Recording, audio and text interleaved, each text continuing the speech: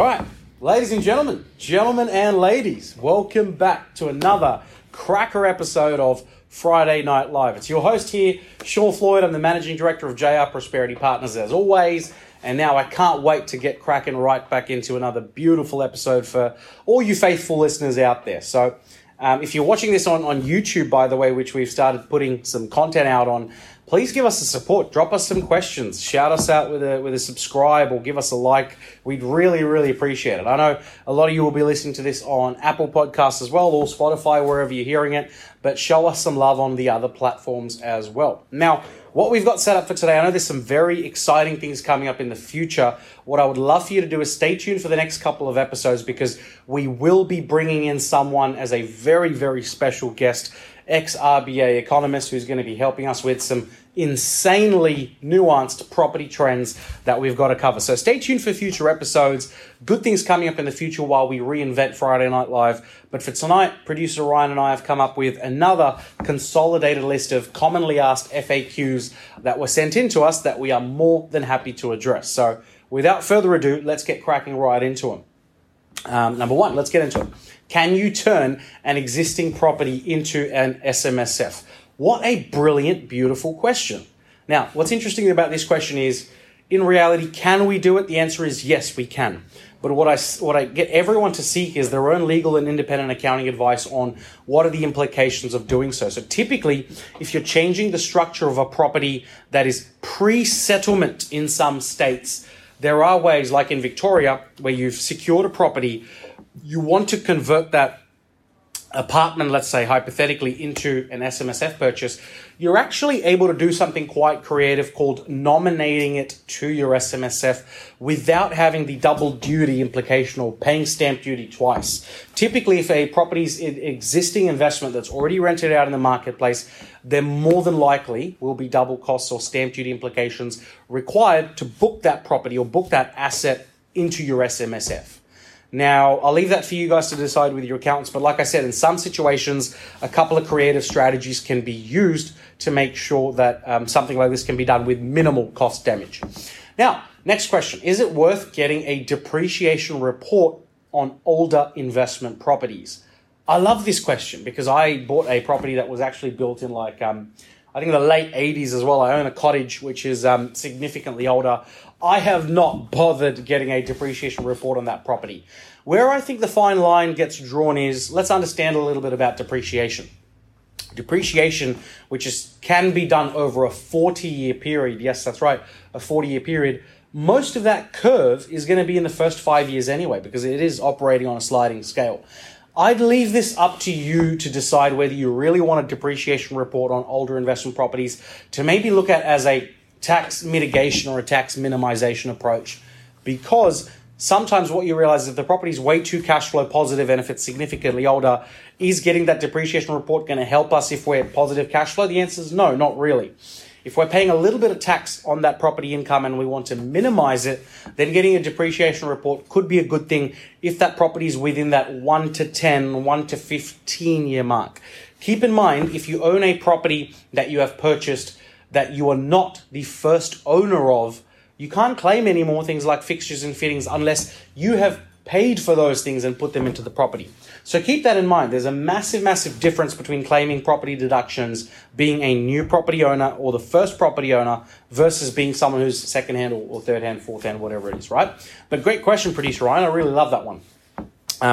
Here's another question that commonly gets asked to us, I think, on a weekly basis. What are the benefits of investing in residential property versus commercial property?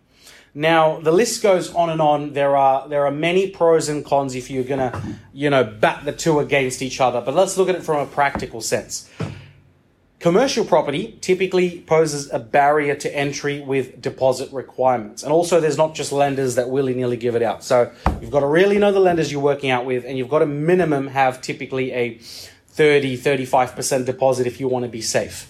Now, the risks when it comes to commercial property is the vacancy rates and tenancy rates are not as simple as residential property. It's not as easy to get a business to sign a 3-5 year lease because these days, what if businesses want to work from home? What if they can relocate? What if they're competing? So really understanding the market you're with and working with a good commercial broker will help your chances of success. The real reason why a lot of families start their investing journey in residential property is because it is safe as houses if it's done well.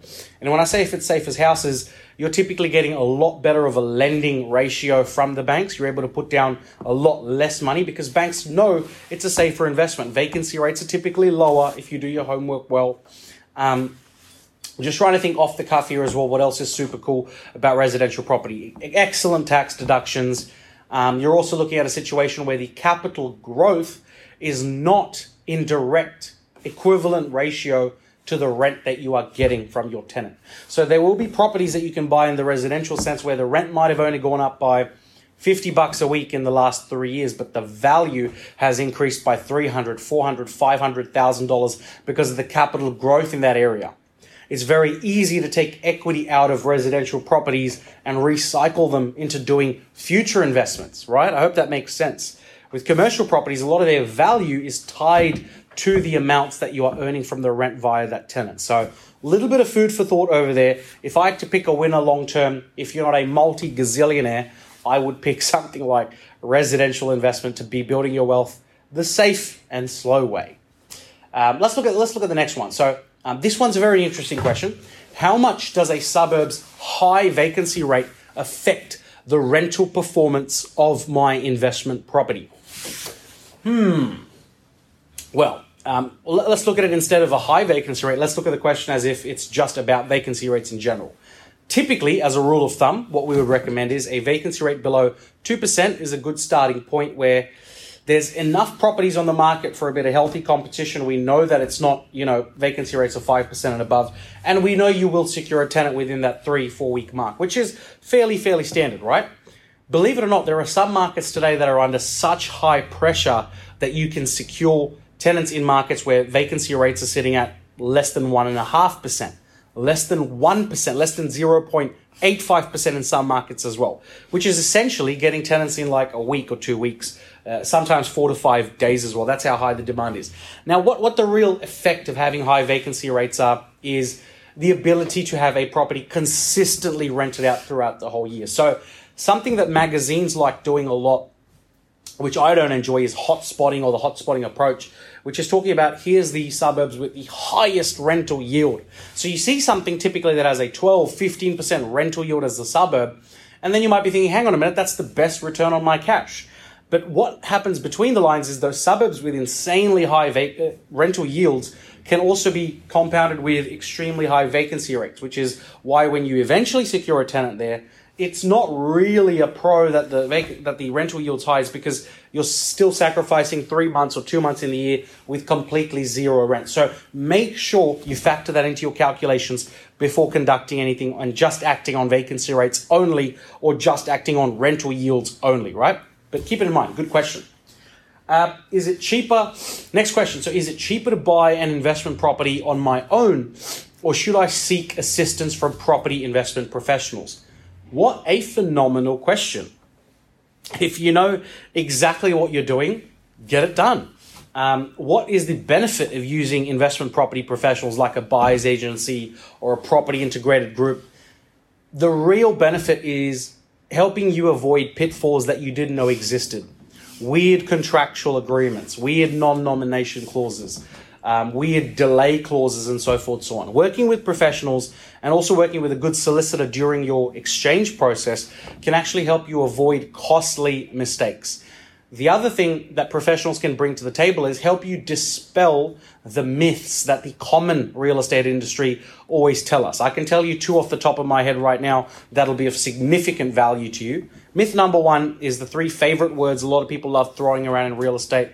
Producer Ryan, would you like to take a guess what those 3 magic words are? Location. He's got it on the money. I think we need to give a coffee voucher to producer Ryan, which he'll gift himself for being so switched on, right? I'll give myself 2. He'll give himself 2. There we go. Those 3 magic words, ladies and gentlemen, are location, location, location. Now, if you've been, fortunate enough to see some of our live events or some of our webinars that we've done recently, we've actually dispelled the myth of location being the only factor for capital growth. It is really a myth because these days people in Australia are buying their houses mainly based on circles of influence and circles of affluence. So location is not the only end all and be all of property investing. Now, when we're looking at what else is another myth that we can dispel as property investment professionals is it just the land size that matters? Now, if you have $50,000 spare today and you can afford to buy 50 hectares in the middle of nowhere, there's a reason why those 50 hectares are priced at $50,000. There's a reason why land inside a growth suburb of Sydney is priced at $800,000. It's because land is sold based on its value and usability, not based on its size. Hope that makes sense, ladies and gentlemen. So let's go into our next question, which is, I think, question 7 for the day. Should I rent out my property or Airbnb it? Now, Airbnb did take off as a massive cult following, I think, a couple of years ago, where everyone really wanted to have, one of these sort of assets in their portfolio. Let's look at it practically. Sure, the management costs are much higher. The day-to-day rentals might be higher as well. Vacancies will be a lot higher as well because Airbnb has run into an issue of saturation in the past couple of years. Airbnb has also copped a lot of flack for increasing their charges and costing people a lot of money, where hotels in some places are actually going back to being preferred options because they're making you do a lot of work when you stay at an Airbnb, right? They're making you do the work which typically you get at 4-star and 5-star hotels for almost a similar prices. Now, Airbnbs, should I be doing it or should I not be doing it? Let's look at it location-wise. If you're in a location which will attract Airbnb sort of, ongoing business, then sure, weigh up your maths, do some competitor analysis in the area, and see that based on the cold seasons and hot seasons, whether the cold seasons vacancies will be a storm that you can weather despite having a super buoyant hot season, right? So because those tend to be cyclical in terms of their booking natures, long weekends, family holidays, school holidays, the best thing about residential property is you are signing leases for 6 months, 12 months at a time. So what do you prefer? Stability, or do you prefer a little bit of volatility but the option of having a higher upside? I'll let you be the judge of that. Again, it really boils down to your investment strategy. If you don't have an investment strategy, like we spoke about in the previous question, property investment professionals can help you avoid the pitfalls of investing.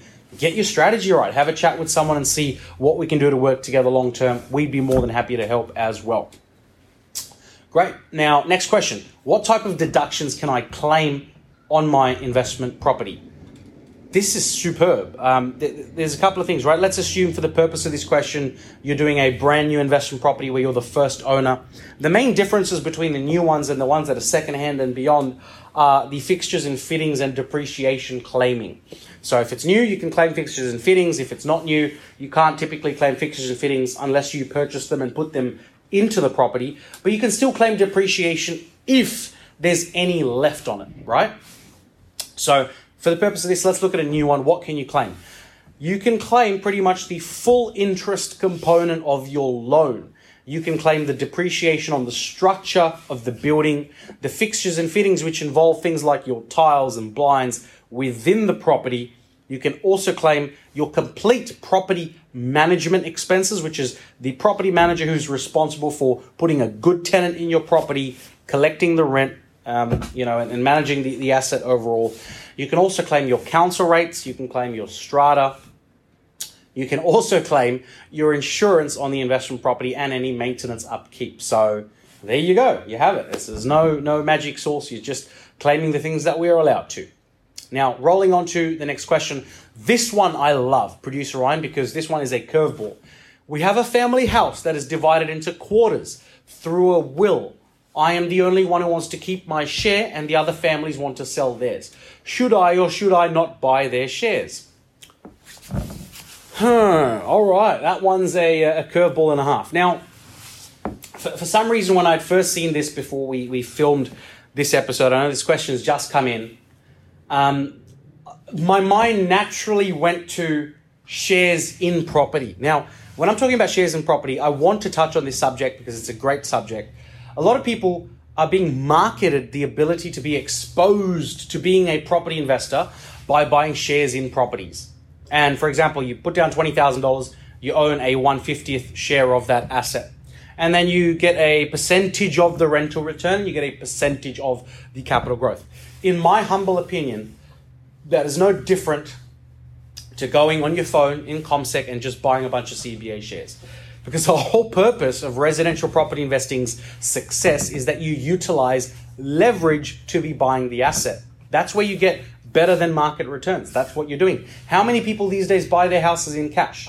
Very few. If you're buying your house in cash, you're not utilizing the leverage of what you could have done. So buying one house in cash maybe will allow us to buy 3 houses if we spread that out the right way. And sure, there is lending risk involved, but it can be mitigated if you do your homework correctly, right? Now, looking at this question, if we have a family house divided through a will, I'm the only one that wants to keep my share. Should I not buy their shares? It depends on the property. What do you want to do with the property? Is the property in good condition? Is the property something that you think will grow long term? If you want the house and you can buy this house and you can buy their shares, then what's stopping you? Go ahead and control it. Just make sure you speak to your solicitors to make sure no one can come creeping back through the back door and say, hey, I need that quarter share for myself back all over again, and I need a clause that allows me to be rebuying it myself. Typically, family-based properties and family-based property disputes can get quite ugly. That's why a lot of solicitors and a lot of accountants recommend people to not be buying properties with brothers as investments, not be buying properties with family, friends. Keep things separate. That way it's really nice that you have your own entry plan and you have, more importantly, your own exit plan as well, right? So a good bit of food for thought over there. Another really exciting question before we wrap up, our second last one for tonight, ladies and gentlemen, is I am a newly graduate. I'm a newly graduate something. So the question the person sent in misses what they're a newly graduate about. I'm not going to get into the idea of what they do, but I'm assuming I'm a newly graduated professional with $100K sitting in the bank. No debts, no other expenses, and I have a stable job. I want to start investing with my money in the bank, any property recommendations that would yield me a high income. Now, ladies and gentlemen, because this question is specifically around high income, can I get it done? The answer is absolutely you can. 100 grand, if leveraged correctly in today's economy, if you are earning, I'm guessing the stable job's got an income of about 120, 130K per year. If it's not, resend the question. I'm happy to address it specifically to the situation. But assuming broadly that the income's $120,000 to $140,000, can we get a high income property? The answer is yes. You can get quite high income properties. In fact, you can actually get what's called in today's marketplace even a hybrid allocation. A hybrid allocation is a property that has phenomenal growth prospects, but it comes with a traditionally higher rental yield than the average capital city's rental yield. So you can buy a house with 100 grand of savings that is worth in the marketplace $600,000. That's right, $600,000, and something that's giving you a gross rent of 5%, 5.2% or higher. Now, during COVID, when people were buying properties left, right, and center willy-nilly, we realized that you could still get away with getting decent cash flow even if the gross rental yield was 3.5%. Today, based on the current interest rate environment, people are opting for high income properties. So can you do a dual occupancy income and get a yield of 7%? Sure. Can it be done with a 100K budget? Maybe. You might need to have a 140 or a 150K budget to swing an asset type like that. But without taking too much risk, you can actually get a good 5% and above yield on a growth style property, even with 100 grand money in the bank. So phenomenal question. I'm more than happy to reach out and do a tailored strategy on that one. I've helped countless people in similar situations get phenomenal results in a 2, 3, 4 year period with almost the exact same scenario. So good one, producer Ryan. I really like that. And yeah, for our lucky last for today, because we wanted to keep today short, sharp, and to the point, before we come out with a really, really beautiful, nuanced topic next time around, we're just shuffling some dates around with Head of Research to figure out whether they'll be with us for next week's Friday Night Live or the week after. But if you haven't already put in your calendar, just put a beacon out to remember to watch that episode where we bring in some really crazy property trends that you didn't know existed. I really want to bring that value to the marketplace pronto. So, Sean, where do you think the interest rates rest by the end of the year 2024? In my opinion, we've been fairly accurate with what we thought was going to happen in the past. Looking forward into the future, My opinion is that I think they will be slightly lower than where they are today, which is where we are in tail end of 2023, where they are quite high. So sometimes 7% for doing investment properties, mid sixes, low sixes, you get the idea. I think they'll be a touch lower than where we are right now. And if they're not, don't freak out. Where we are right now is actually a super stable place, and long term, if property investments had 7% interest rates, that is not a problem. You are getting taxes back on what you're investing in. So if you're a homeowner that's planning on buying a big dream home and paying a giant mortgage, not so much. We have officially, as of mid-2023 and beyond, entered the age of the investor. So stay tuned. And apart from that, I wish you a beautiful weekend ahead. It's been an absolute pleasure catching up with all of you as always. Have a beautiful rest of your Friday, Arvo, and I'll see you next time.